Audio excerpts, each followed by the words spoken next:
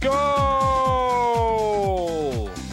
Yes, yes, yes, yes, yes, yes, yes, yes! That was a goal! Striker! Eat that! And another! Bing bang, stick it in! Thank you and good night! Twat! That was liquid football! Shit! Did you see that? Hello everybody and welcome to the Liquid Football Podcast. This is our second part of the podcasting this week. We've just done our Premier League and Champions League rundowns, and now we're going to get to all the fun segments you tune in for, because that's what our algorithms are saying. Fun things are fun. Fun things are fun, absolutely. And there's nothing spells out fun like stats. This is this week's Stat Attack. It's the only reason I watch football.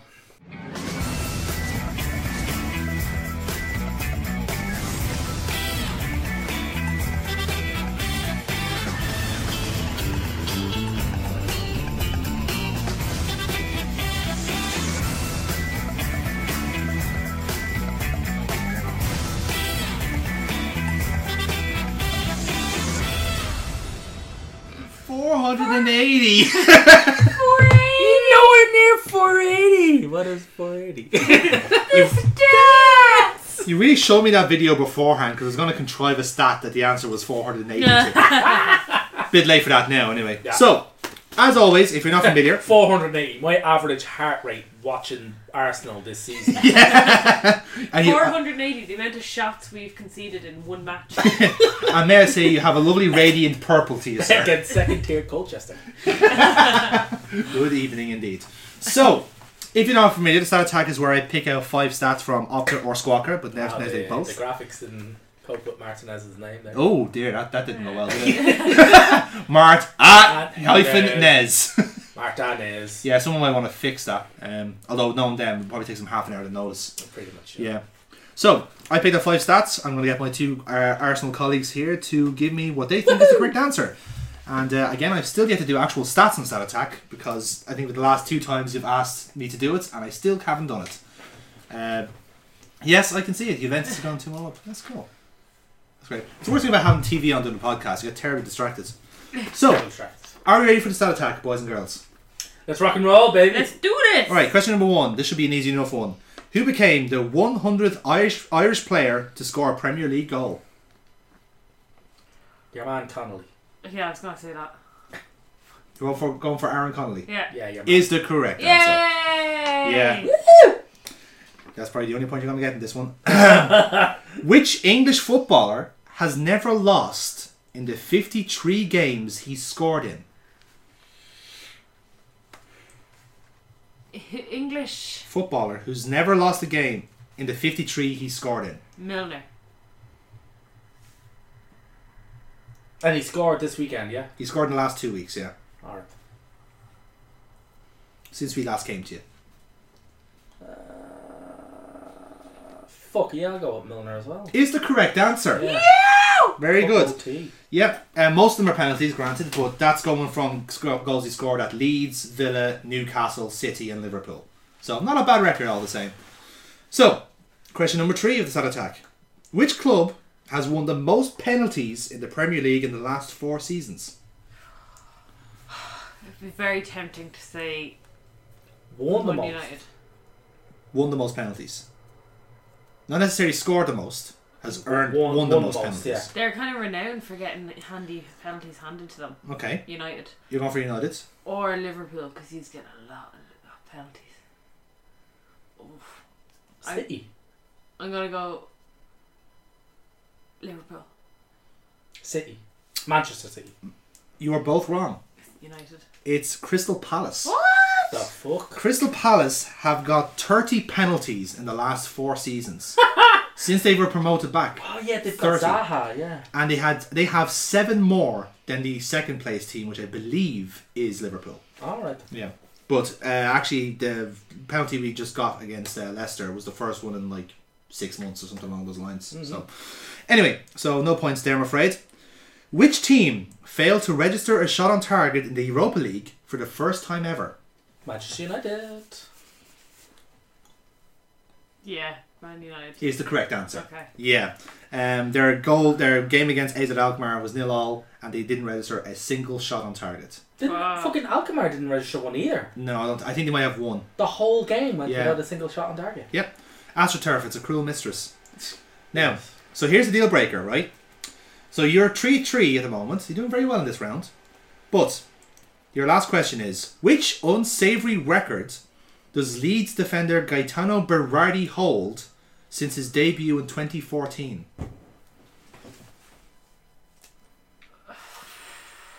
Has he scored the most own goals since his debut? Foul throws. The most foul throws. I don't know. So Lucky's in then? You're going for most own goals? Yeah. You're going for most foul throws? Yeah. I'm afraid you're both wrong. Oh. Good effort. Good efforts though. Was it he's made the most errors leading to a shot on goal? No. Yeah, that's Xhaka, definitely. He's had the most red cards by one player in the Football League. He officially has the worst disciplinary record in the Football League. Since his debut in Leeds, he's had 7 red cards. Fucking hell. 7 red cards since he's started for Leeds. When? 2014. Jesus Christ. That's 1 per season. More than 1 per season. What's 2 a season? Yeah. 2 and a bit. Yeah. He took one of those seasons. He would have gotten 3 red cards. Yeah, exactly. Fucking hell. He got sent off this weekend. That's why he's now broken the record, basically. So that's it. That's him. Like Jesus. In that season, his 3rd red card would have given him a 5-game ban. Yeah, it would have been. Yeah. Because it's incremental. 3-4. Yeah. Fuck me. That's crazy. That's crazy, isn't it? So, guys, I'm afraid we don't have a winner for the stat attack this week. It's 3-3. Oh, God. The first time you had to have in the draw. There's a stat for you. People feel that this is all Rachel's fault. Yeah. I'll take that. To be fair, the stat attack, this one was a fairly quick fire one, so yeah, it was fresh in the memory. So, lads, it's time for the favourite segment. It's time for the Hand of God. Woo!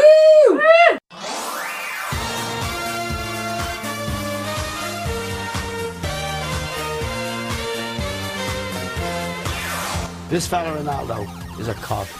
I don't care if he scores.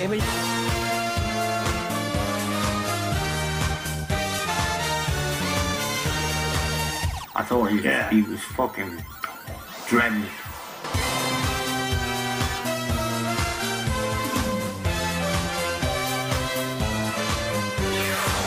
Rod Liddell, he's the guy who ran away and left his wife for a young one.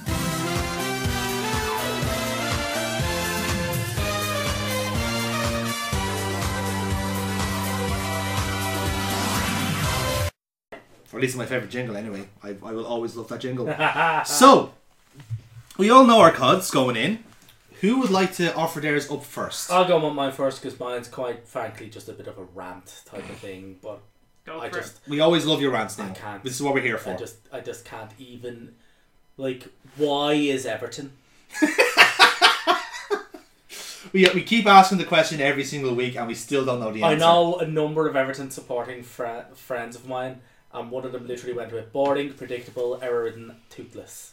Wow. Yeah. That's harsh. And that's, in all fairness, that's been their default setting. Yeah, in fairness, yeah. They're terrible. I don't understand how a team can spend £250 million and get worse. As I think I said 2 weeks ago, they have spent the most money of all clubs in England and have not won any league trophy.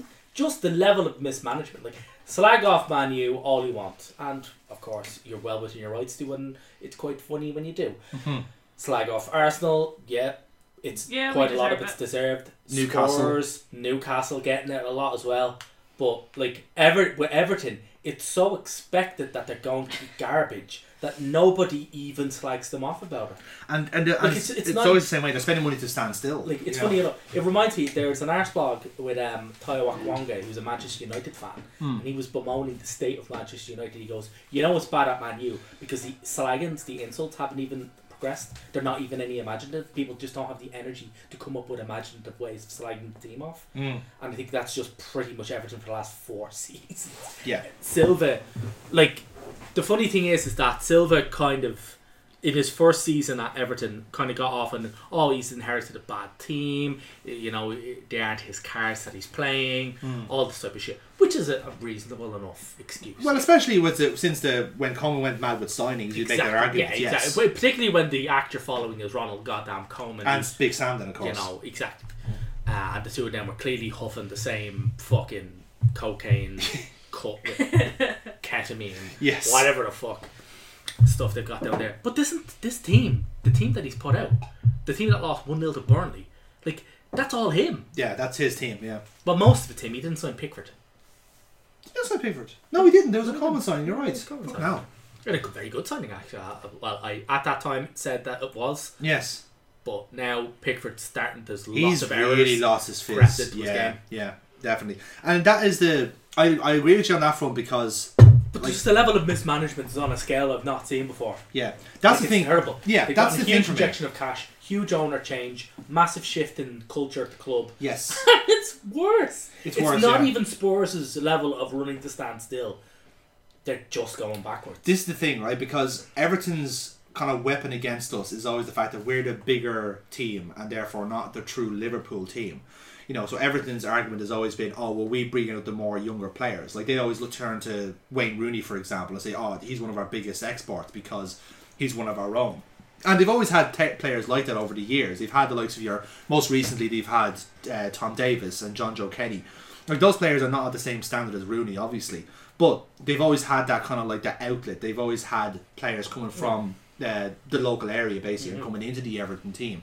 Even in the days of Moisey always like peppered his teams with Evertonian lads, Local boys, yeah. Local boys. And He was quite skilled at getting like Liverpudlians to declare for Everton. Yeah, he was. He was very good. I know at it, yeah. I've made it sound like quite as harsh as like an international declaration, but that's kind of how it is on the Merseyside. It can be, yeah. It's very, it's it's fluid when you're younger, and then once you're actually talented, it's between Everton or Liverpool. Yeah, and depending on what type of player you are, if you're like a metropolitan type of player, you go to Liverpool. If you're a no nonsense graft and you go to Everton, you earn your stripes there. Yeah. You know, Carragher was an Evertonian for years until he went to Liverpool. You know, Arteta, exactly. And funnily enough, actually, one of my Everton supporting friends was like, and we don't even have the fantasy of having Arteta come back and rescue the club. Yeah. Because the prick will go to Arsenal. Yeah, pretty much. Yeah, you don't even have that. Like, and this is what my point was, that Everton have over the last couple of years, ever since Moshiri has taken charge, really, since Kenwright like let go of the club and gave it to Moshiri, they've lost all their identity.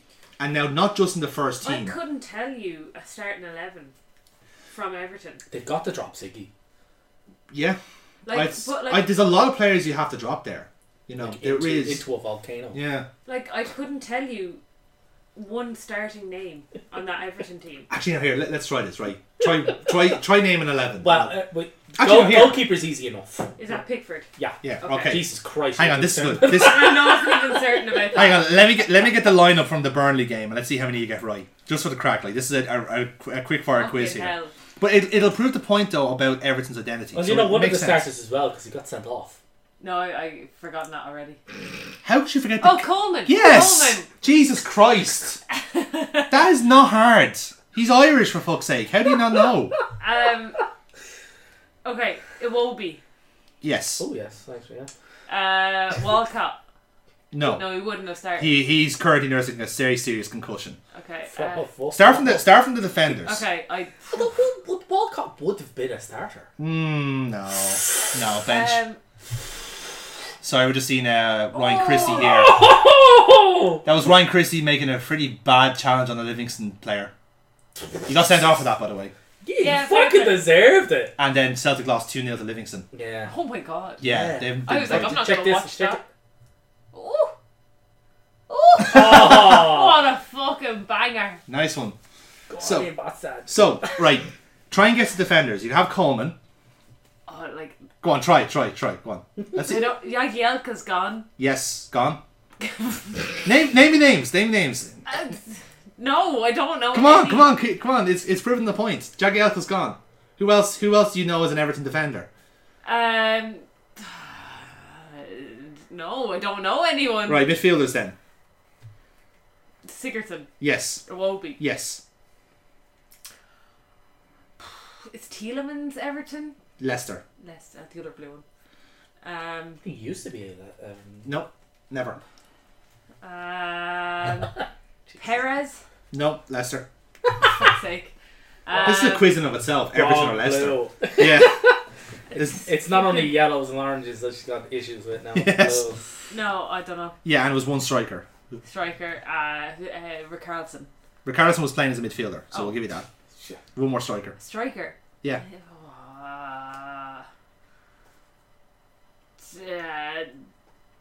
No. No, okay, that's fine. The reason I ask you that is because even look at the bench. You have all these players. There are really good names in theory. You have your Sedabis, Andre Gomez, Bernard, Moise Ken, who you signed massive money for. The ones that you would have missed there were Yari Mina and Lucas Digne and Michael Keane. They all signed massive money deals with Everton. And the problem is, like, you can't even say they're a best fit for Everton because you don't know what Everton are anymore. You know, like, they're not a local team. They're not a top 6 team. They're not a cup team. They're not a giant killer team. They're barely a team. They're barely a team, and that's the issue, is that they don't know what they're going for, and I don't think they have any point, is the issue. Like, you can't even say, like, Marco Silva, I think, has ambitions for Europe, but, like, you're not getting anywhere with this. You know, like, you're out, like, you're probably going to get knocked out in the cups early. And what's your point? Like, what's the point of them? What's the real point of them? Mm-hmm. Well, the real point is defending. Since the beginning of the 2018-2019 campaign, Everton have conceded more goals from set pieces than any other side. 22. And I think that most of their, like, defensive line are over 6 foot. Yeah. Like, it's not an aerial problem. It's not a defensive problem. That's tactical. That's, like, concentration.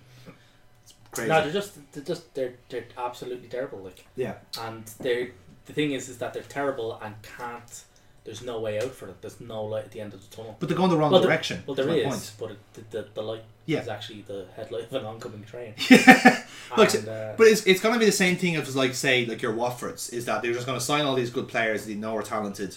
They'll keep sacking the manager until they get it right, and then once that stops, But they'll sack again. who are they going to get in? I don't know. Who They'll are they just going to get in that's better?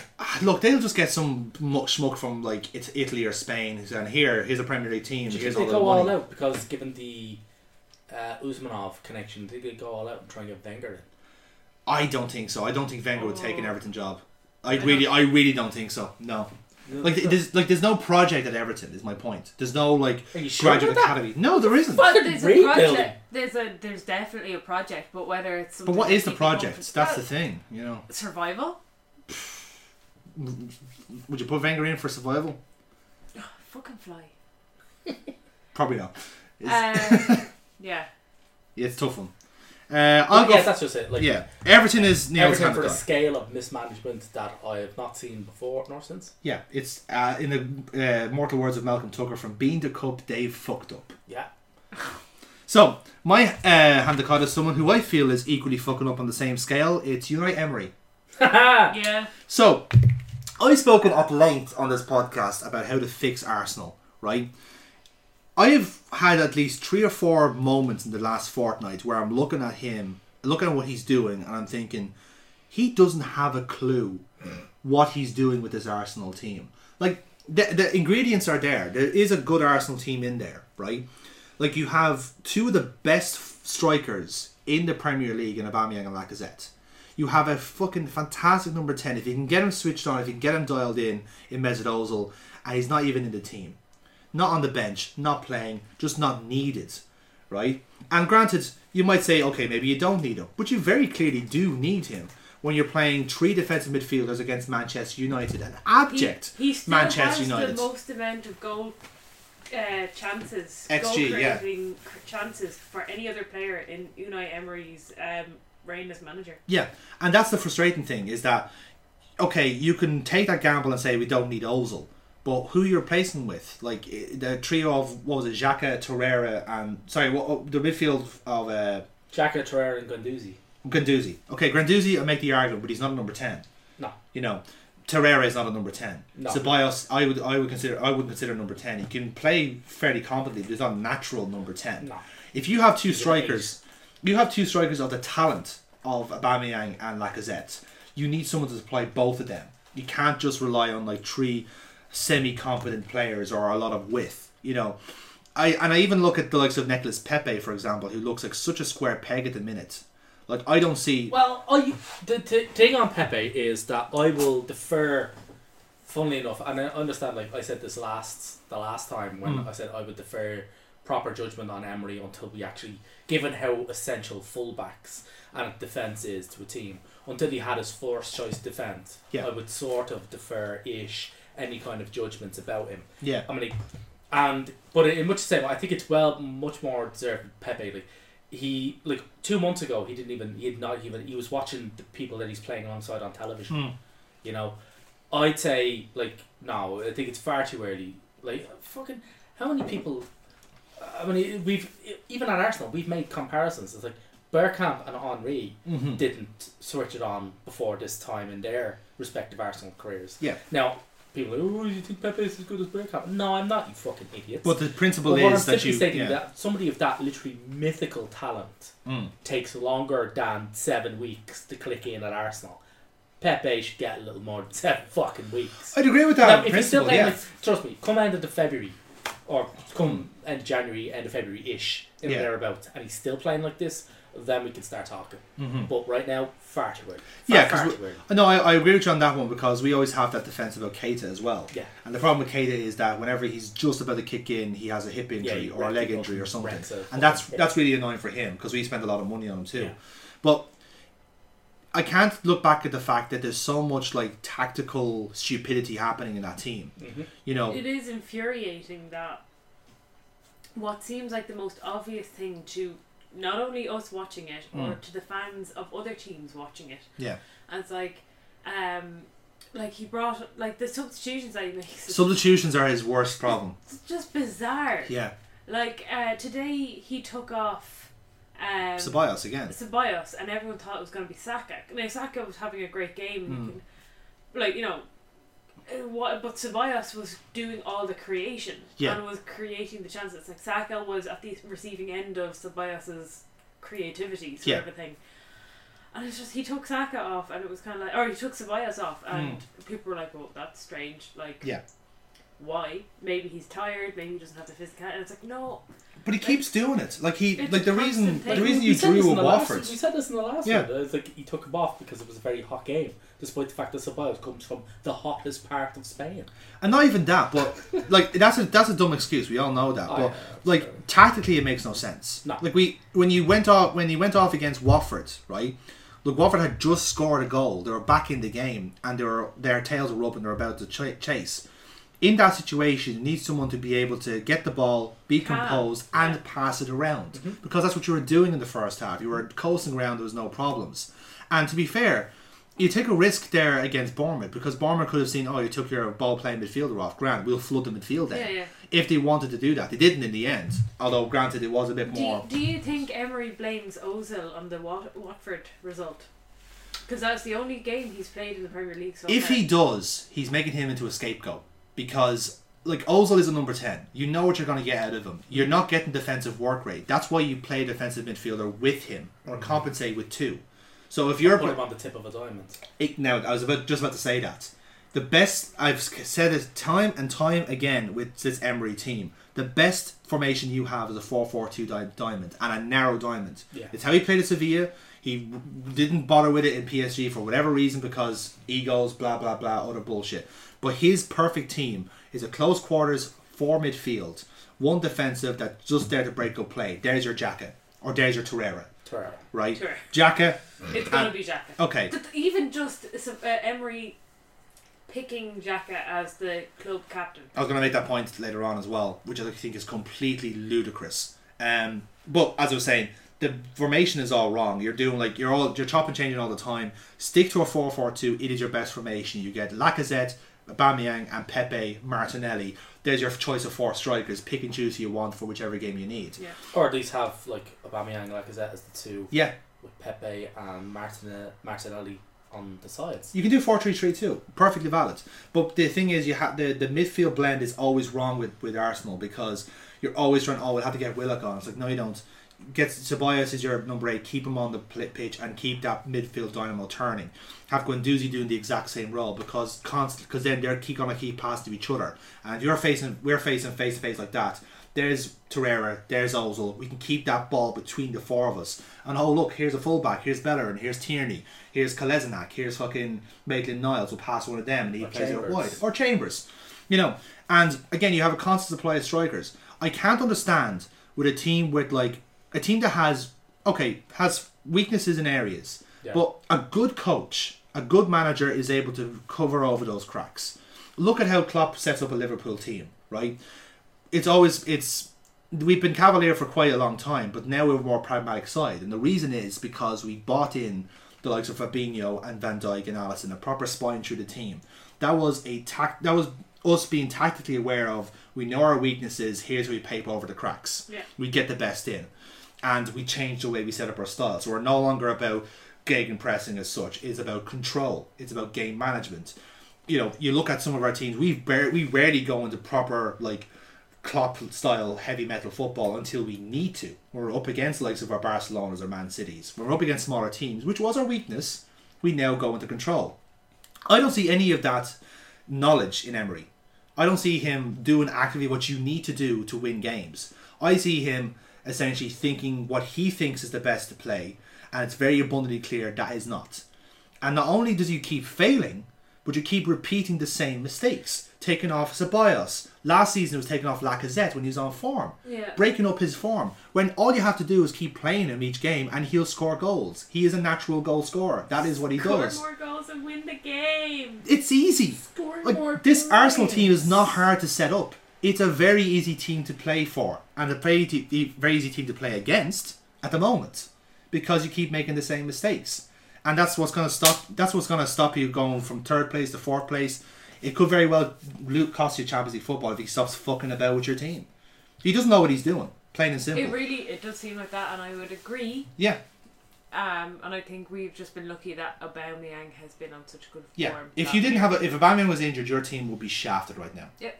And again, my last point is, why on earth would you let the players pick the captain? Why the fuck would you do that? Because the players, let's be fair, players are players. They might have a brain, but they're not like 20 years older than you, who should know from your management skills and your coaching ability who's the most natural leader there. Like he's very, very popular. But popular does not mean he's a good captain, though. He should never be a good... Who's popular in our fucking team? A Colo Torre. He was never our captain. You know, Nicholas Bender was never your captain during Wenger days, was he? He was never popular. But that's my point. Like, it's... He was laughed at, not with. Fair enough, but Jack could be the same thing. Like, and that's the problem. Like, because you have no natural leaders. Jack has always been captain at every single team he's ever been at. He's the Swiss captain. He was the Mönchengladbach captain at 22. Again, maybe it could be the same setup. Maybe he's the captain of his brother when he was given the house key, which is a bollocks story. Yeah, it's complete horseshit. I love the Squires calling because they're just there like, did you not get another key cut? They just given him a set of keys and made him think that. That's natural leadership right there. Yeah, right there. I'm just saying, but there's so many very obvious things that a manager should be able to do, and he just doesn't have the brain for it. Like, if this season was going any worse, he should be out on his ear. But the fact is that you have been papering over the cracks with very good performances from the likes of, again, in the Liège game. You're actually, your second side is better than your first. Yeah. And that tells me that, like, obviously second string is like, oh, here's all the players that haven't Well, the second string team have Holding, Bellerin and Tierney. Yeah. Who, by the way, are only there because they're working their way into fitness. They hit 100% fitness, they're into the first team. That's fair, but my issues aren't with the defence. So then I'm acknowledging the fact that they will be better. They will improve that defence. My issue is midfield. Yeah. That's where my problem is with that. It's almost like he's so afraid of how fragile our defence is that he's overpacking it. Overcompensating. That's definitely the case, yeah. And it's just, he's not doing it in a wise way. He's just flooding it with people who will break up play and no one who will start up play. Yeah. And he's probably banging on the fact that Guendouzi's going to do a romp forward, or Xhaka is going to do his long passing. Yeah. Or he's relying on the talent that you have there, which is great. It's nice to see. It's nice seeing someone that he's got a lot of talent there. Yeah, but he's not using it. In my view, you could make that team do something so much better if you had a manager who knew what they were doing. I think he can't balance the midfield. Definitely not. I don't think he can. Without doing that, you can't hope to control a game. Yeah. And unfortunately, the Arsenal team are built around controlling games. That's why you have It Tobias. is That's why you very have strange, Ozil. and the reason why he's getting so much backlash, even though that we're third in play and we've got all these points away or whatever. It's a bit of a false flag at the minute. No, it 100% is, but one of the reasons he's getting the most stick is the fact that we're not playing the Arsenal way. No. And we are not playing what is now being referred to as Wenger ball, which is really nice passing. This is like really poor possession play. Yeah. Really like expecting to be caught on a break and just wanting to break up play. There's no build up of like the only time that we've done build up of passages we've actually have resulted in shots or goals. That's exactly it. Like it feels like you're trying to. It's almost like you can't pick a tone. You know, kind of way, like, you go, are we playing position style football? No. Are we playing counter-attacking? No. Are we playing pressing? No. Then what are we doing? Yeah. Basically. It's very weird. Yeah, there's no kind of... maybe it's keeping it fresh for other teams to try and defend against. Like, it's not like, oh, it's Arsenal, we know they're going to pass and bring it around. I can only see this that. Like, is it a case of being unpredictable? Which Arsenal is going to show up? Is it going to be the Standard Liège Arsenal, or is it going to be Man United away Arsenal? Either way, all we have to do is pass it a little bit more than them, and we'll be grand. Basically, it seems that other teams can get from their box to our one in about 4 passes. Yeah. Like the amount of passes it takes to bypass our midfield is quite frankly, like, it's criminally low. Yeah. And it should be a lot higher number than it is. And that's down to not having enough rigidity on the pitch. No, it's just down to there's no balance. Yeah. No balance That's my point. That's what I mean. Yeah. I mean, yeah, it's just no balance. Yeah. Rachel. Although the Bournemouth game today did have a bit of a bright spark in that we did press quite well. Pressed incoherently, which, you know... Probably confused Bournemouth more than anything else. At home against Bournemouth. At home against Bournemouth. But the thing is that this represented a wee bit of progress. If we did what we do today better... Yeah. Then that steps in the right direction. But let's say, but you have to be doing that each time. That has to be what you're playing. And if this is the start of it, then so be it. We'll see. But I don't think so. I think it'll be a bit of a more the same. Yeah. Rachel. So speaking of shoddy managers. What a segue! Swish. That's good. My COD is Tony Pulis, and this is going to be very short. Much like him. Basically, for dissing Gnabry. Yes. A few years ago, Gnabry was struggling to get into what was then quite a solidly packed out team of Arsenal midfielders. So, like Thomas Rosicky, Cazorla, so missed Ozil, Sanchez. Like, oh my god, like, look at that team that we fucking had. Now this is like Premier League assist record matching Ozil. Yes. Yeah. Peak Ozil. Yeah, and like young 19-year-old Gnabry was struggling to get into that side, as you well fucking would. Yes. So he opted to go on loan, and he had the choice between a couple of clubs, and he ended up choosing West Brom. Where Tony Pulis was like, nah, you're never gonna make it, son. Fuck off. Yeah. And so he didn't. He rejected a contract at Arsenal. Gnabry did, and after that he went off to the German league and then got bought up by Bayern. Yes, I think he got signed by Bayern, and I think he got loaned out to Hoffenheim for 2 years, and that's where he got his his bow broke basically. Yeah, but Pulis in this time was still going on about like, oh, he's not a good player, his physicality isn't there. He was overweight, wasn't he? Oh yeah, is it? I think he said it was his ego as well. He didn't like how it's a very old school minded like mentality. Anyway, fuck him. Gnabry scored 4 against Spurs. I'm just saying there is word on the grapevine that Tony Pulis might be coming back because the Stoke City manager at the moment, Nathan Jones, is under quite a lot of pressure. Although he actually won for the first time this week. Yeah, they won 2-1. They won 2-1, yeah. So the pressure's off, but the Orc Army strikes again. Yes, but they're still bottom 3 though because they're well behind the pace. Good. I don't give a fuck. Yeah. And bye Felicia. Bye Felicia. The word on the street is that Pulis might be deployed to save Stoke. He might be coming back. He might be deployed to save Watford. Question mark. Oh, he'll be coming. He'll be the next Everton manager, lads. It's nailed on.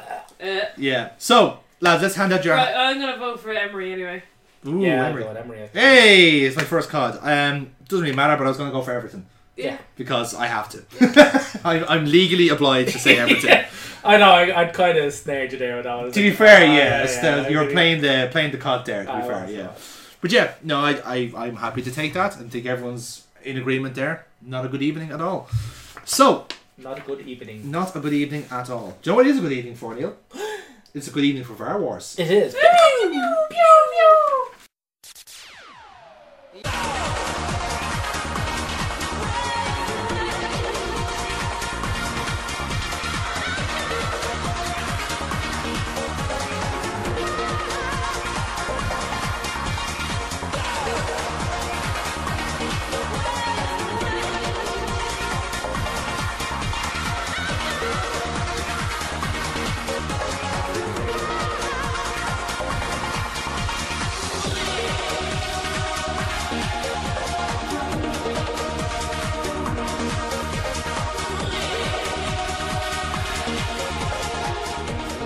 So, it's been a quiet match day this week for VAR Wars, but it was quite a busy one in the last match day 7.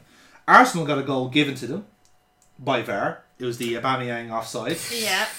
That does count. Yeah, that does count. Okay. Right. But that counts in the same way that a shanked 30-yard attempt that goes into row Z somehow counts as a shot off target. Yeah, that's fair, I think, yeah. It's reasonable. No, it's not fair or reasonable. That was the point of the fucking thing. Yes. No. The Aubameyang call wasn't a goal given to us. It was a fucking official's job saved. I'm still giving it to VAR. It was VAR approved. Yeah, that's how this. look, like, just take the point, Neil. All right, just take the point, okay? All right. Then. Right, good. Aston Villa had a goal taken away from them because John McGinn's arse was offside. So bad luck there. That's what you have for having a big arse. Big arse, yeah. Bournemouth had a goal given to them. Josh King goal was incorrectly ruled out for offside, but VAR said no, and a point was given to them. Computer says no. Computer says no indeed. Chelsea had a penalty given by VAR. It was the Jorginho penalty, and that gives them a point as well. And nothing for the rest of the teams. We only had one VAR interference this match day. And that was the one in the evening kickoff on Saturday, which was the Crystal Palace offside that was incorrectly given. Just seeing here that all top 8 trends in Ireland are Ole out, Fergie, Marino, Solskjaer, Pogba, Moyes, and hashtag New Man United. Also trending, Maguire, Lukaku, McTominay, and hashtag Joker film. One of those is a horrible fact and the other is the Joker film. So, it is quite important because that 1 point for Crystal Palace means they are officially leading VAR Wars. Woo! We have a winner for VAR Wars at the moment. It is Palace. Biggest losers currently at the moment is Brighton on -2. Villa, Leicester, Man City and Spurs are all on -1. Arsenal have gone up a bit, because you gained 1, Chelsea as well, and Bournemouth. So they're all on 0. But Palace are officially leading VAR Wars. Well done, Palace. Yes, and we move on quickly then to the P45 Cru.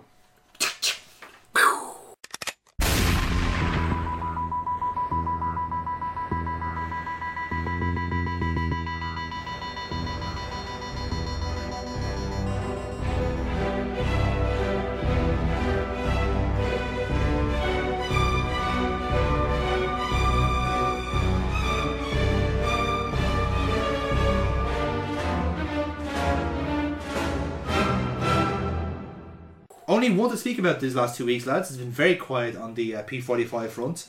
And this one kind of counts, I guess. It's not really a sacking as such. The Millwall manager, Neil Harris, resigned after a run of 7 games without a win. His last game in charge was a 1-1 draw with Luton. So Luton officially get a confirmed kill. Still no leaders in the P45 Cru rankings. We got Blackpool, Fulham, Tranmere, Leyton Orient, Newcastle, Cheltenham, Scunthorpe and Luton all with a confirmed kill. But going by how the Premier League is going, I suspect there'll be quite a few killings next time we come back to you with the P45 Cru. Be interesting. Indeed. So, we'll move on then to a segment we were going to have in the last podcast, but we ran over time. Let's talk about the Women's Super League. Rachel, tell us about the women. Arsenal actually played decent football and are winning, which is just a welcome change from the men. It's always quite refreshing to see to see an Arsenal team doing well. Yeah, and playing well and passing well and just being class to watch. The likes of... I heard a good comment being made during the week. It's like, it only at Arsenal would Beth Mead look good. Because in any other team, she would look fucking unreal. Yeah. But she's just in with so much talent that she hasn't really found her feet in the league just yet, or her shooting boots as much in the league, because you've got the likes of Miedema, who's got on the score sheet this week. We've got Miedema scored goals. Shock horror. She never does that. No. It was almost like she just was like, oh, this is what I'm meant to do. Oh yeah, done. Miedema. Yeah, Miedema. There's a gif of her celebrating, and having air quotes, a goal where she literally just shrugs, and it's just like, yeah, I do this a lot. This is me. I do not have any celebrations because I do this too much, and I do not have the energy to make up new ones. Is that like Balotelli is like, oh, shooting is my job, why would I celebrate? And also she can't do rolls. She can't tumble. No. We've all seen the videos. But yeah, no, Arsenal are sitting at the top of the table with a 2-goal difference, I'm fairly sure. Yeah, against Man City. That's kind of really going to be the battle this season, isn't it? Really? No, it is. I think Everton and Chelsea... Everton been super this year. They really have. Chloe good. Kelly is after getting a call up to the England squad as a result of her fucking 2 goals. Oh my God, scored. the goal in the first match day against Brighton. Yeah. Brilliant goal. Fucking top bins. Brilliant. And then she tried it again just because, well, I was able to do it the first time, so why not again? And she fucking did it again. Oh, fantastic. Really good. So she's really good. Everton kind of coming back into their old form. They kind of disappeared off the radar for a few years, but have slowly been coming back into it. They got overshadowed by Liverpool, but something tells me that's not going to happen. Yes, we for are. A while. Yeah, if we're going up the top of the table, Chelsea started well. Still unbeaten, one of the 3 unbeaten teams. Chelsea have been grinding out results. They have not been walking it like they have in previous seasons. We were saying that a couple of weeks ago because they had a pretty rough pre-season.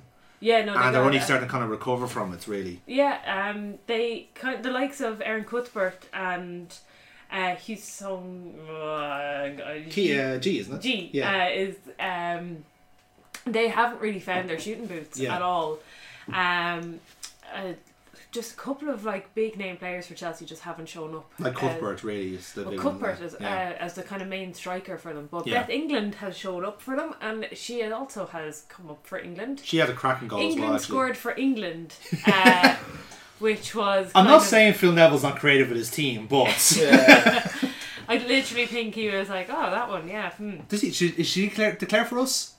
Okay, fine. Has she ever been in the Northwest? Yeah, Chelsea have ground out results. They've not been convincing. They have not been scoring as much as the firepower on their team sheet would suggest they would.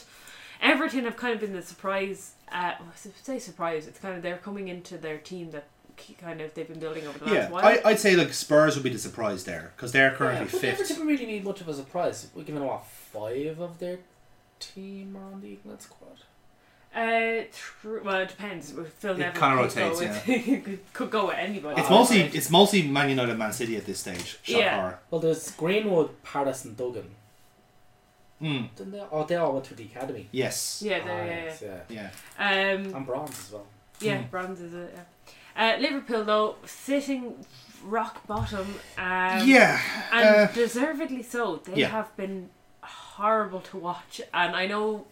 It actually pains me to say, but Niamh Fahey, as vice captain, has given away some of the most ridiculous penalties. I think she gave away like 2 Xhaka-esque fouls in 2 games. She is vice captain, and she is kind of doing the Xhaka role for you. And I really, really rate her as a player, and I really, really what is happening? Yeah. Like I feel like she's kind of desperately trying to make up for like a slip back, a back pass that's gone wrong, and she's trying to make up for it, and she's just clearing out the player and kind of. It's like that thing about Wan-Bissaka is like, oh, he makes so many interceptions because he gets getting run past. Yeah, that's why he's so good at interceptions. You're down at the bottom of the table with Birmingham. Birmingham, who it was kind of suggested when they sold all of their best players, bar Lucy Staniforth, that they were not going. They didn't really replace. They replaced them with youth players who were playing well. Yeah. The thing is, unlike Liverpool, who are losing and playing terribly, Birmingham are playing well and losing, but Yeah. that's kind of the youth and inexperience their team have. You've got Bristol and Brighton then following up in the last two, or the next two relegation battle teams. I feel Brighton can get out of there. I think Brighton will be fine. I mean, Bristol I think will be there. I would like to think West Ham will get out of that scrap as well because they're currently mid-table. But I kind of mirror what you're saying about the Liverpool ladies. They just... I think what the problem is with us, we haven't kept up with the higher standards in the league. We've very much been kind of like behind the pace in terms of signing these kind of like World Cup players. Like if you look at Man United, for example, they went out and signed Jesse Grinan, for example. Those are the type of signings we should have been going out to do, you know. And we didn't really do that. We kept it quite local in a sense. We kept like it to I think you've put all your eggs in one basket, being Sweetman Kirk, yeah. And the problem is, like, if she's not scoring, then we're in trouble because she's she hasn't been. No. Not to be, and again, I know we are kind of like, we're fairly optimistic, I'd like to say, that we'll get out of that rut. But the fact that we've already faced Spurs and we've faced Reading, Spurs and United, which is a very good start to the season, considering that like Reading are a mid-table team, you'd argue we'd be able to beat them, and Spurs and Man United are just new into the Women's Super League. So you'd like to think that being a mainstay in the league, we would be able to beat them, but they're like 2 1-0 losses and 1 2-0. Yeah, the know, loss against United was kind of the big kind of deal because United were playing in their home venue and it was really being marketed as the men's kind of, you know, Liverpool versus Man United, whereas there never has been that history before. Man United have not had a women's team. Yeah, you want to think that both teams would be up for it, you know. But yeah, no, they did. They had a decent crowd at it, not a sellout, but you know, decent enough. I think in the high 2000s.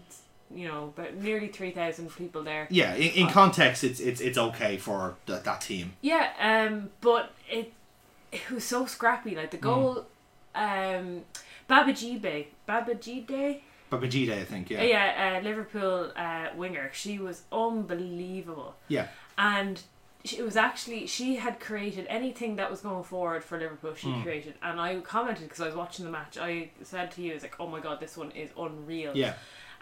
She was just skilling people. She was just running. She had such great pace, but there was no one for her to target. As soon as she got past all the United players that she had to get past, she then had to cross it into an empty box, or Sweetman Kirk was being double marked, so it was unavailable. And that's kind of the problem with us, that we're not really. There was no plan B. It was like, give it to Babajibe, get her to cross it into Sweetman Kirk, and then that just never worked ever. Yeah. And then I felt really sorry because she was tracking back to defend and gave a sloppy pass out of defence, which then got pounced on, and United scored with a decent finish. Yeah. Like Laura United, James, I know she has like, 2 first names, but does that count if it's a boy's last name? Oh yeah, it does. Yeah, Boy it does. first name? Definitely. Yeah. Lauren James still counts? Yeah, it does. Yeah, definitely. Sorry, man. Right. That's the rules. No, anyway, she had a fantastic finish. Yeah, just enforce them. But yeah, as an Arsenal fan, I'm pretty happy with how things are going. It's about as good a start as you'd expect, really. And Tottenham has kind of been a surprising, introduction to the league. Yeah, because they don't have many international quality, but they've just been a very good team generally, and they've been able to eke out results as well. Their managers are they're co-managed. There's two of them have the head coach and manager title. I don't know which one's which. Okay. But Gemma Davison is an ex-Arsenal player, and it's very sad to see her play for. Also Becky Spencer in goal, but also an ex-Arsenal player. So it's sad to see them play for Spurs, but they're doing well. Yeah, no, they have been doing well. I consider them, based off the league table, to be the surprise package. Maloney for Reading as a keeper is just like the most fantastic kind of social media rep you could ask her.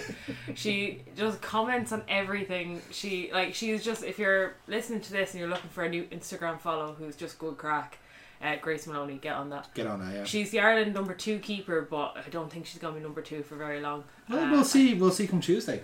Yeah, because on that note, let's talk about it. Yeah, Ireland are playing in what is said to be a sold out crowd. Yes, 8,000 hopefully in the beautiful Tallaght Stadium. Tickets sold. Yeah, or claimed. When I went online to buy tickets, I was only able to buy from the West Stand. Yeah, so which is always the empty one. Yeah, so it's really really positive. It's really promising because for anyone uninitiated, Ireland lost their manager Colin Bell, who basically wanted to develop the game on a grassroots level, but the FAI had no interest and offered him more money. He said no, and he got a better job at Huddersfield. So since he left, we've been kind of like on a search for a new manager, and the application process has been, let's just say, slow. Extremely slow. Yes. So much so, yeah. He had left the Irish camp a month, and a month later, the FAI advertised on Twitter that they are looking for someone to fill his position. This is with 8 weeks to go until the Montenegro game, which was our opening game of the Euro qualifiers. A competition that we 100% should qualify for. Absolutely, I think. Which would be our first major tournament for our senior team. And not only do I think we should qualify, but I think we should be, like, if and when we do qualify, we should do well in. I think so, because like we have a fairly decent group. Like the Montenegro game was I think we won it 2-0. Yeah. But we really did boss the game, and if we really wanted to, if we were well coached and well drilled enough, we would be able to put more past them. Didn't Bell leave as well? Didn't they not advertise it until like a week before we were due to play the Yanks? Yeah. Yes, that's right. Yeah. So the Yanks celebration tour. Yeah, we were going into to play the double world champions with no coach, and now Tom Cowley, I think it was. Conley, Conlon. He did a decent job. Has been the assistant manager for a few years. But he had him playing good football, good attacking football, but there wasn't that much like desire in the team. I just feel like everything was just really badly managed. And the players did what they could, but. We also didn't have Denise O'Sullivan available for that tour because she had club commitments. But yeah, I think we have Ukraine coming up now. This is probably our toughest team. I was about to say, I think this is we have Germany in the same group, so you expect these are our main competition. Yeah. Although, considering how Germany have been playing of late. Like they are like, I'm not saying we can go out there and beat go over to Germany. No, we can drop points against. We can definitely get something out of it. I don't think we should go down saying, it's Germany, let's go out there and just try not to lose by 6. Yeah. I think we have a fucking decent, we've drawn. We do have a good team. Yeah. Like I know it's, if you're not uninitiated with women's football, it's kind of hard to see what is Ireland like in the context of the rest of the world. We're better than the men's. Yes, I would go with that. Yeah, it's a smaller sample size, but as we're saying about the Scandinavian teams, they've recognised because of the smaller sample size, we've been able to corner our women's team to be better than the men's team. Yeah, we have the facility to do that as well, because if not all of our women's team are playing in the WSL. We have one or two that's playing in Serie A, and we have one in America, which are better leagues. Unfortunately, in the Bundesliga. As well. Unfortunately, our national teams are run by the FAI. Yeah. We don't. Well, see, Delaney's gone. There could be a massive culture change, and like I said, we sold 8,000 tickets. I don't think it's a turning point just yet, but a good campaign will get people interested. But the FAI haven't ran a good campaign. Doesn't need to be campaign. It's grassroots. It's not the FAI that are running the advertisements for this. It's 20 by 20. Yeah, which exactly. Is the can't see, can't be. Hashtag. Louise Quinn came home in between. So Louise Quinn took up an ankle knock in the warm up for the Fiorentina match in Champions League, and as part of her instead of recovery, and staying in London and getting recovered, she flew home and did an entire advertising campaign with the 20 by 20 crowd. And this is an initiative that thankfully has been backed by RTE. Yeah. RTE have been great for this because they have just given the coverage. Sport Ireland backed it. Sport Ireland, this is a Sport Ireland initiative. Yeah, this is what they've given the money to instead of the FAI. Yeah, this is basically... And it's in the right place because this team does deserve it. Yeah. They are good enough to get that backing. These are world-class athletes. Yeah. Denise O'Sullivan, as I've mentioned several times before, she's so good. Is one of the most amazing footballers in the best league in the world. And more specifically as well, these players are keeping the likes of Stephanie Roach out of the team. Yeah. Granted, she's struggling for fitness still, but there is good young players there, like Tyler Toland, for example, who played very well against Montenegro. Leanne Kiernan is still only like 18, 19 exactly. herself. There's a lot of potential in this team. Yeah. And I think now again, this podcast will be going out by the time we've played Ukraine. Yeah. But if we have a good performance against Ukraine, that has us in a very happy place in the group. And with Vera Pauw in charge now, very experienced manager, has taken over, has managed a Dutch team at times, was a South African coach before she came to us. Banana. Yeah, she knows her way around the women's team. You know, she's good. You know, like this isn't just like random fucking like football manager generated manager here. This is someone who knows their stuff. Yeah. And more specifically, I wouldn't say it's not as good as Colin Bell, but depending on how we play, if we're playing a Dutch style of football, that will suit our team down to the fucking ground, because at home we have all the ball. Yeah. You know, more specifically, and we are good with the ball. It's like, just end finish. Like a core of players who love passing the ball. Katie McCabe, our captain. Tyler Toland, who plays in a passing team. Louise Quinn at the back, who loves to play out from the back, and she is well capable of that. Yeah. Because that's the way they do it at Arsenal and Man City. Like, that's the style. We've got Megan Campbell, who's just back from her ACL, who plays the passing out. So like, we're very it's like. It's a very pure football team. Yeah. Like, it is. They are fantastic to watch. They're fun to watch. Mm-hmm.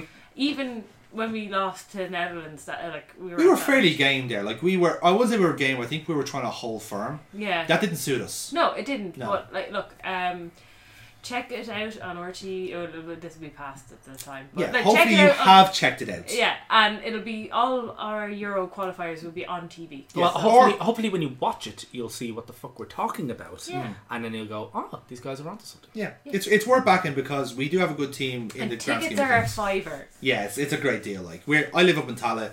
I'd rather go watch that than watch the fucking League of Ireland gash. So that tells you. If that's not an incentive, then I don't know what is. Pretty much. So that's Women's Corner for now. So it's time for some transfer guff, lads.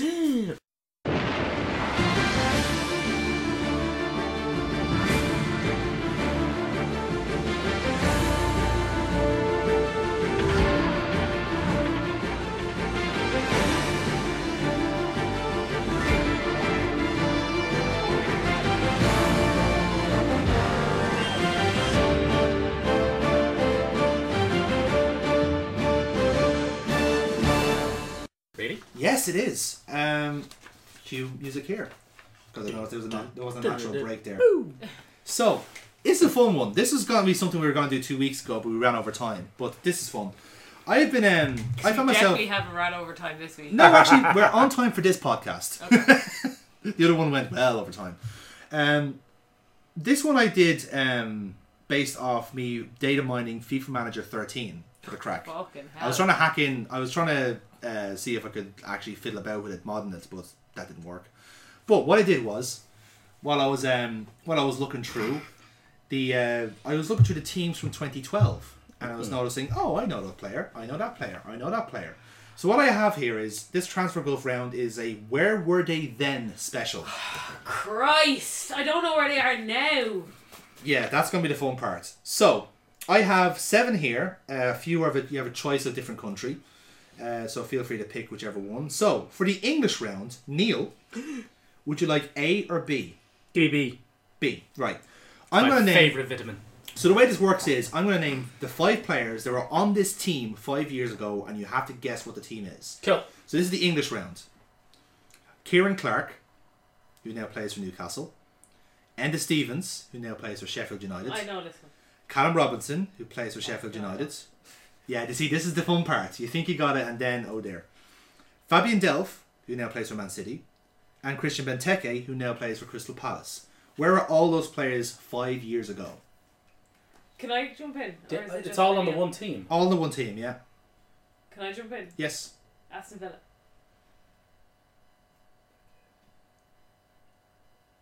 Yeah, I'll go with that, because Benteke and Delph came from there. I don't know about the rest of them. And that's the correct answer. Yeah. Clark, Stevens. Oh my god, I full on knew that one. Yeah. Clark, Stevens and Robinson were all in the reserves. Yeah. Oh, they were reserves. And Callum Robinson hadn't declared for Ireland at that point. So he's actually English in the game. Oh. Yeah. The other one for the English round was Mignolet, Danny Rose, John Egan, James McLean and Jordan Pickford, and they all came from Sunderland. Oh, I would have said Southampton there. Ooh, Yeah. close one, yeah. Close, Yeah, I would have too. The one that threw me off there was Danny Rose, because he actually came from Sunderland and Spurs signed him. Yeah, how about that? So, French round. Rachel, A or B? A. Okay, She will go with Gaelic A. so these all came from a League On side. Fucking hell. Matthew Debussy, Oh. Dimitri Payet. I believe Debussy's playing for... I think he's retired, I thought. No. Dimitri Payet currently playing for Marseille. Lucas Digne currently playing for Everton. Idrissa Gana Gueye currently playing for PSG. And Divock Origi currently playing for Liverpool. Which team did those 5 players come from?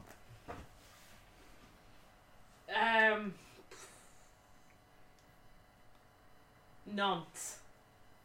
Ren. Both wrong, I'm afraid. It's Lille. Fuck! Oh, I fucking knew it. Yeah, it's Lille.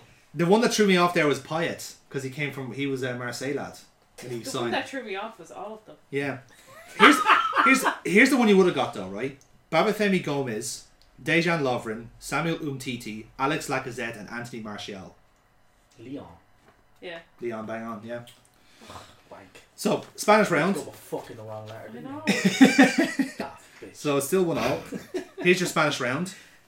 Fernando Llorente, currently at Napoli. Oh, we don't get to pick a letter for this. No, it's just one choice here. Okay. Right, yeah. Ander Herrera, currently playing for PSG. Aymeric Laporte, currently playing for Man City.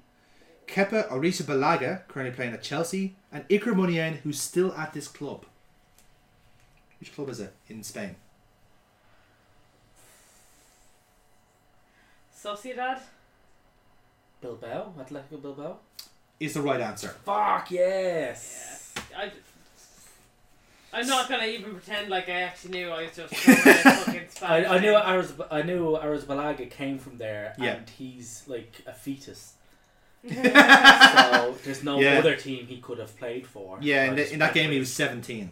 Fuck. Yeah, Oh. yeah. There's no other team he could have played. You wouldn't have gone for like a Monero team or something. No, exactly. Sociedad in Italy was the team that gave us Antoine Griezmann. So we know who to blame there. Yeah. Should have killed him at birth. Now, the German round. No choice here, I'm afraid. So our 5 players are Joel Matip, currently playing for Liverpool. Christian Fuchs, somehow still playing for Leicester. Timu Pukki, currently playing for Norwich City. Pokemon. Sead Kolasinac, currently playing for Arsenal. Nah. And Max Meyer, currently playing for Crystal Palace. 5 years ago, where were these players?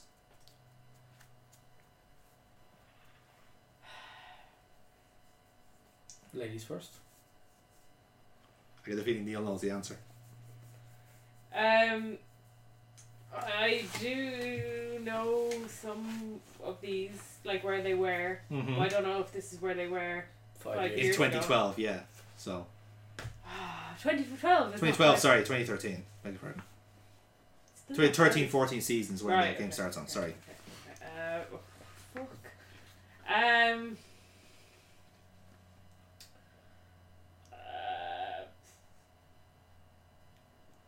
Leverkusen. I know that's wrong. I know it's wrong. Schalke. Is the Schalke. correct answer? Schalke. It's Schalke. Fucking hell! I just kicked the table. Yeah. The biggest surprise for me there was Pukki. Yeah. I didn't realise he came from Schalke. And then he went to Celtic, shit the bed, went back to Denmark, and then Norwich signed him. I didn't know the first two, but I knew Pookie, Tank, and Yeah. Meyer all came from Schalke. And we got Matip for free. Oh, you bastards. Yeah. Yeah. Well, we got fucking Tank. We from got Yeah. Tank for free. Yeah. I think both of those were actually free signings. Bar Yeah, Pukki. I remember when we got Kolasinac, when we first signed Kolasinac, we did a podcast. Yes. And you were like joking, it's like Schalke just don't like making money. It's weird because he had Neuer. Yeah, they know. They sold Neuer for free. Yes. They sold the only one they actually sold for money was Sané Yeah. to City. And we got Kolasinac off them, and he was in the team of the season for the Bundesliga. Yeah. At left back. And I could be wrong. I think they might have had Ter Stegen once upon a time. No, that was Stuttgart. Never mind. Yeah. Ignore me. Okay, so Neil's currently winning 3-1. Yeah. Now we move on to the Italian round. Oh, fucking Italians. Right? Italian round. Sergio Romero, currently playing at Man United. Mauro I Icardi. heard of him. He's a second choice goalkeeper. He's actually pretty good. Oh. Mauro Icardi, currently on loan at PSG. Oh, yeah. Maxi Gomez, retired. Pedro Obiang, currently playing at West Ham. And Shokran Mustafi, currently playing at Arsenal. Where were they then? Oh, yeah. Fucking Atalanta. The team he's made up earlier on. You going with that? No, I'm not. I don't think that's a real place. It is you can go there for your next summer holiday if you like. It's a real place. No, she just won't believe it. Yeah. Is she confusing that with Atlantis? Yeah. Or It's under the Atlanta sea, in like. America. Yeah. Atlanta. Yeah. Isn't that Emperor Nero was trying to fight the monsters from the sea? No, was trying to that's fight the sea. Atlantis. Yeah, he was trying to fight the sea because he feared Atlantis. Yeah, there Or isn't Atlanta. there isn't a fucking like football club in Atlantis. You did realise that, yeah? Like, this is what I They don't... just float the pitch. Surely Venice FC would be that, wouldn't it? Yeah. Yeah. Just float Where on did a we get river of Mustafi from? sewage. Do you notice? I don't think it's where we got Mustafi from. I think it's the club he was at before we got him from. I don't even know where he Because turned up. I think we got Mustafi from a German club. It's the club he was at before that.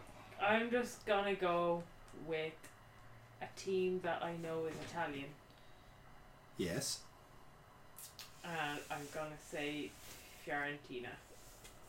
Good guess. Sampdoria. Is the correct answer. So, yeah. Okay. Fair. Mustafi, fun fact, before this was on loan with Everton.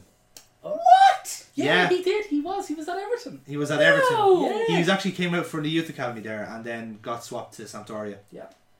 I did not know that at all. That's the fun thing about data mining FIFA Manager 12. Yeah. Or 13, whichever one it was. So, 2 more rounds left. Moving on to the Dutch round. Neil, A or B? Give me bet. B. Christian Eriksen, currently at Spurs. Shit. Toby Alderweireld, currently at Spurs. Shit. Ryan Babel, currently at Galatasaray. Triple shit. Jasper Cillessen, currently at Valencia. And Daley Blind, who's now back at this club. Where were they then? Oh, fuck. That's gonna bother me. Dutch, is it? Dutch, yeah. Wank.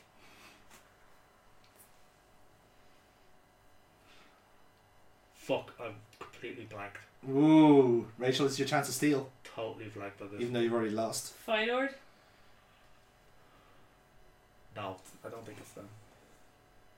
Shit, I'm even trying to name a Dutch team. Like, We found his blindness, yes! Like, the other red and white team, they surely wouldn't have sent 2 Spurs players there. You do realise the 3 top teams in Holland all are red and white. I know, but like, I don't think AZ. Like, Ajax is the only other one if it's not Feyenoord. So which one are you going for? Not. I can go with Ajax or Feyenoord. You've already said Feyenoord. Yeah, I've already said Feyenoord. You're looking at I'll Feyenoord. go with Ajax. And the correct answer is Ajax.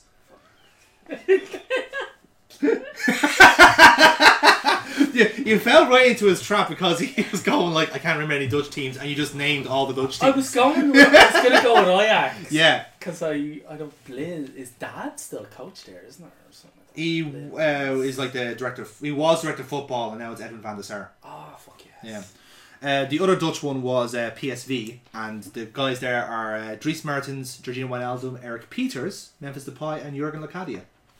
They were there 5 years Yeah, ago. wouldn't have got Yeah. that. Wouldn't have gone that one. Wouldn't have got No. that. Here's the fun one. Portuguese Should've round. would've. A or B, Rachel?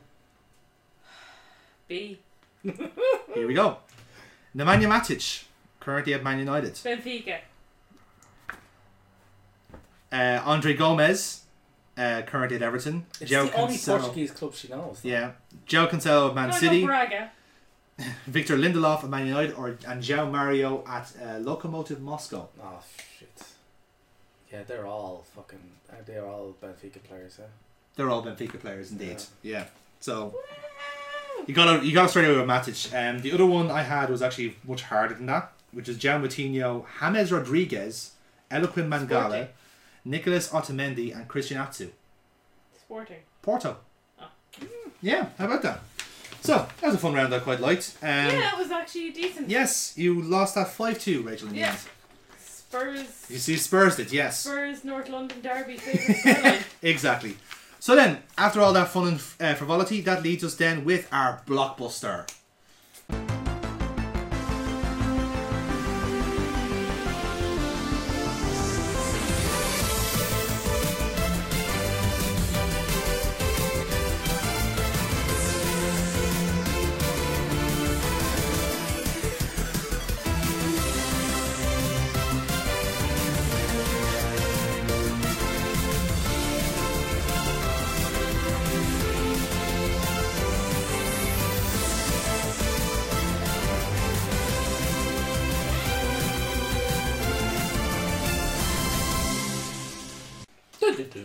And our one this week is, what is the biggest fixture in the Premier League? We've just had, last week we had Man United Arsenal. This week we had Manchester Newcastle. Next week, when we come back to you, we'll have Man United Liverpool. 3 strong contenders there, but I'd like to hear what you think. Like, I suppose, like, City Liverpool is kind of a big draw because these are probably the only 2 teams capable of winning the Premier League with any sort of competency. Mm-hmm. Well, I'm talking like Premier League overall, like since the start of the Premier League, not like as it were, like that would be a recent fixture. It's difficult to look past the North London derby, though. Yeah, like as our like this, they're the first fixtures we look to. It's like, when are we playing the Spuds? Yeah. When do we have to go away to Shy Harley? Yeah. And now it's like, when do we have to go to the toilet bowl? Yeah. Funny, the new toilet bowl in which Serge Gnabry has scored as many goals as Harry Kane has. I had that as a stat attack, but it was I thought, no, you guys are going to get that. That's rock salt into the fucking wheel. Yeah, it is, which isn't it? We will be only too happy to apply liberally. Yes. The North London Derby is still one of the highest earning fixtures. Probably TV wise. TV wise, yeah. And usually it's carnage, so it's fun to watch, and it is unpredictable. Like, as much as both teams could be playing absolutely fucking dire football, as has happened this season, and it comes out with, like, we draw, you know, and and that's a good point for both teams. Yeah. Despite the fact that we know we can beat them, and despite the fact they know they can beat us. It's also responsible for like some incredible highs. Like our 4-2 victory over them last season, like was euphoric. Like, if you could bottle that and sell it, you'd be a billionaire. Just like on his first ever North London derby, scoring his first ever goal. Like, that's one of my, or like Sanya's. Yeah. Sanya's goal in the North London derby. Like, he knows what I'm talking about. You probably don't know. Or Flamini. No, it wouldn't be. Actually, a League Cup North London derby, which was settled by 2 goals by Matthew Flamini. Flamini, oh fucking hell! One of them a pharmaceutical leader. One of them a fucking thunderbolt of a fucking volley after the ball pretty much went into lower Earth orbit. Then he had to wait for it to drop while Loris dithered and just thumped it home. I went in because I was still working in my old job, still working at IBM. And my team, one of my 2 team leads was a Spurs fan. Yeah. And to slag him off on my nameplate, I had them print out the Arsenal crest next to my name. And he was slaggy. He was giving me shit in the League Cup. Yeah. Because we were coming up, we got them drawn in the League Cup, and he was giving me shit about it. And the next morning, he was walking in, and I was like, "Somebody needs a flambulance." It was Matthew Flamini, and Flamini played one of those games. People like often looked at Flamini and went, "Why the fuck would anybody play that wild motherfucker?" And that game, where he just took about the scruff of the neck, cut his shirt sleeves off, which he got fined for by the club. Yes, I remember that, because he's all had to wear the same type of sleeves. Where the captain was. Yeah, the captain basically picks the jersey, and he does not like long sleeves. And he cuts them off. He got fined for it one time. There was a game on Remembrance Day, so the jerseys had the poppies on them. Yes. And they were to be like raffled off, auctioned off. Right, so he just wrecked it. And he'd sliced the sleeves off it. And so he got fined for it. To be fair, don't add to the value. Yeah, Flamini jersey. After that result, like but so like North London derby, definitely. Like, as Arsenal fans, it's the NLD all fucking day, baby. Yeah. It's the game where form goes out the window. And you see, everything's that's what I'm trying to mull over, is that, like, regardless of out of context, what is the most, like, objectively fun, like, Premier League it's not fun. No, what I'm saying is that, like, regardless of, like, what's happening in the league, like, objectively, it's always going to be a good game. It's always going to be interesting to watch. Like, Merseyside derbies for a long time. I'm finding Manchester United quite enjoyable to watch, but in a real heavy dose of Schadenfreude. That's what's kind of my mulling over, because for the longest time, Merseyside derbies have been quite drab affairs, because they're actually quite nice to each other now.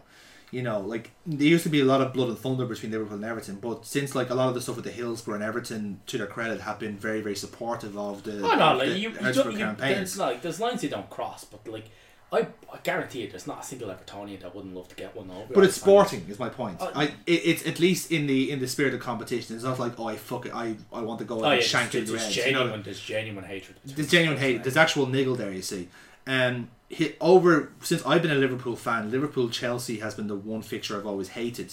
Because Chelsea have always been in the ascendancy. Yeah. You know, like you've always had I only know Abramovich era Chelsea. Now, get me wrong. When I was younger, I loved the Chelsea beforehand, but that was only because of like the Zola era. Zola. That was my favorite player when I was a kid. Yeah. I know it's weird, isn't it? Zola. But it was the likes of like Di Matteo and all these other players. I actually objectively quite liked, and then obviously I snapped out of it and became a Liverpool fan. But I got better, is what I'm trying to say. But Liverpool Chelsea was always a fixture I hated because I knew going in Chelsea were always going to win. You know, because no matter how good we were in the league and in any context, Chelsea were always the favourites. Yeah. Because it was always the Jose effect, or it was fucking Didier Drogba, who'd always come in. Drogba. Fucking hated that cunt. He was so good against us as well. Hated him. There was one goal I remember we were playing again, and we had a great team at this time. This is like peak, like it was Reina, Mascherano. I was about to say it's still at Mascherano Alonso level, right? And Drogba just like he scores this brilliant goal, and I can't deny the quality of it. Chests it down, turns and volleys. Fucking smacks brilliant goal, one of the best goals. It was just a long ball. They just punted it forward towards him. But he took it so well. That's one of the things why they suffered when they went to Torres. Yes, because they weren't able to have that brute force. Not even that, but Torres needs things on a plate. Yeah, that's why he thrives so much at Liverpool, because he's such great providers, and they put the ball like exactly. He's like, no, I want it here. No, I want it here. And they do that. Because that's how it was like on the Rafa. Exactly. And because... And also, but the thing is, you knew that if you got the ball to that point, it was in. It was exactly, lethal. Yeah. Conte was brilliant. But with Drogba can feed off scraps. You can give Drogba shit, and he'll still score a hat trick.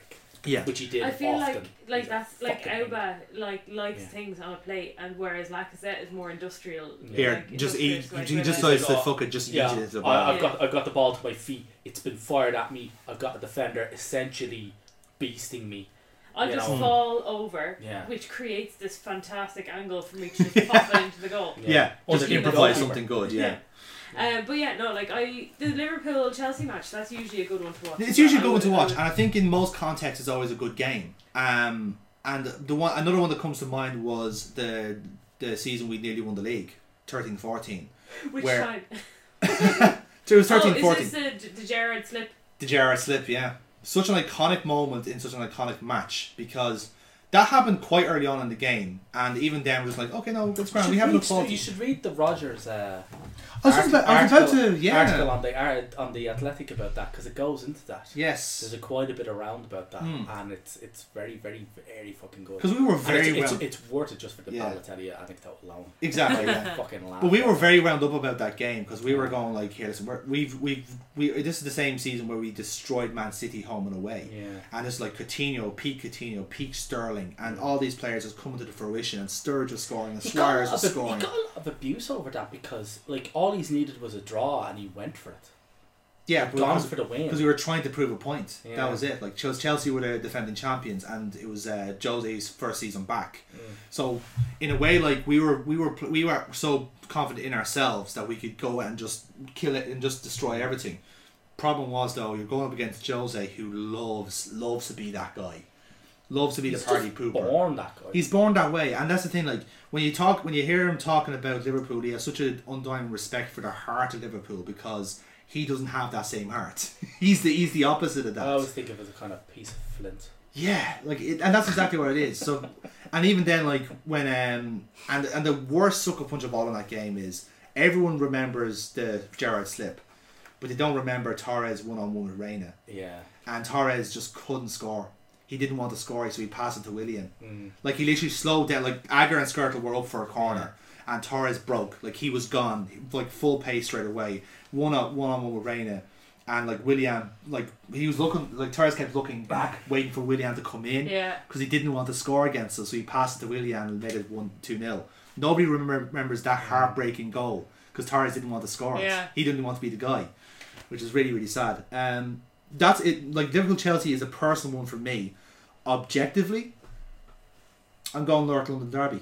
And I'll tell you why. It's because like every single time, like it doesn't matter. If I was a neutral, that's what I'd go for. Yeah, and that's and that's the way I'm looking at it, because I don't have a horse in this race here. I'm not an Arsenal fan, not a Spurs fan. I like elements of both teams, but I also like here, let's just take these two and have them fight. I hope the element you like from Spurs is their ability to piss themselves every now and again. They're meme-worthy at the moment, but they're. But like that's the thing. Like you're able to sit down and enjoy the match and say, and in the sense like nowadays it doesn't really matter to us because, like I say, we're in slightly different competitions at this stage. But at the same token, for you two, you're vying for the same type of pitch of grass here. Mm-hmm. You're both looking for Champions League football. You're looking for bragging rights, like Tottenham's Day and all this stuff. And more specifically, a lot of things have happened in Northern London derbies as well. He's won a league title at it in We've White won Hart more Lane as well. league titles at White Hart Lane than they've won league titles. Exactly. So there's a lot of history there, and again, there's still in this kind of grand age where everything Forever is in our shadow. Yeah, like in nowadays, like a lot of like is red. Yeah. A lot of the fixtures that were really important back in the day, like United Newcastle, United Arsenal, United Chelsea, I'd even put in that category. They're all on the wane now. But matches like Arsenal and Spurs are always going to have beef. Yeah, form goes out the window. Yeah. And actually, more recently, I'd say it's Chelsea Spurs or Chelsea Man City. I think has a lot of niggle in between them. Yeah. I think a lot of it has to do with a lot of the racial aspects to it from the Chelsea fans and so forth. But even still, like that's a very recent blip because they're two very good teams. And even then, like I don't think it's going to be that bad this season. Because it has to be the derby because the biggest piece of Spurs history they have is their rivalry with us. Yeah, but I would have made the same case for the Merseyside derby. But to be fair, there's just not that much like. And also, you've got to. It's like having a derby against a piece of furniture. Yeah, that's the thing. Like, why is Everton? It's never. No, they're always quite even games because Everton always try and defend. They always defend quite well against us, but we always still contrive to win. At least with North London derby, it always feels like a 50-50 game. Especially when you've got Granit Xhaka handing penalties out. Even still, yeah, exactly, yeah. So that's that coin, baby. Yeah, so, and like I said, you'll tune in regardless because something will happen. Yeah, it's gonna be a stupid penalty given away by Xhaka, or it's gonna be fucking Harry Kane scoring because we've just handed a goal to him on a plate, and then some other random Arsenal player who's never scored before in their life decides to score in the North London derby, like Torreira. First ever goal for the club is in the North London fucking derby. Nicholas Bender scored one time, didn't he? Yeah, he did. Yeah. But even still, even the Adebayor goal when he scored against us and did the fucking lap down the pitch and. That was against Man. That was him when he was playing for Man City, wasn't it? No, he did that with Spurs. Was it Spurs as well? Yeah. Fucking he did that for underage at Sherwood. What a shithouse. Yeah. Anyway. Well, there you have it. So we're going for it's the unanimous North London derby is the biggest fixture in the Premier League. NLD, baby. Yes. So thank you very much if you've enjoyed both podcasts like we have tonight. It's been fun anyway. So if you want, by all means, get in touch with us on our social media at Monday Madness. Subscribe to our YouTube channel where you can watch such fantastic videos as our Drink and Play series, Paula Cthulhu, Sierra Quest. Those are all things that come recently up. If you're into top 100 games, we have a list that we're currently going through there, so by all means tune in. And you can see me having absolute mental breakdowns playing good games and bad games. Yes, because that is her gimmick. So, yes. With that being said then, thank you very much for listening. We'll see you again in 2 weeks' time for the exact same setup, the rundown and our other podcast. But until then, folks, I have been Jonathan. Neil's gone to the Jacks. Rachel's still here. Yes. But also I'm going. Bye!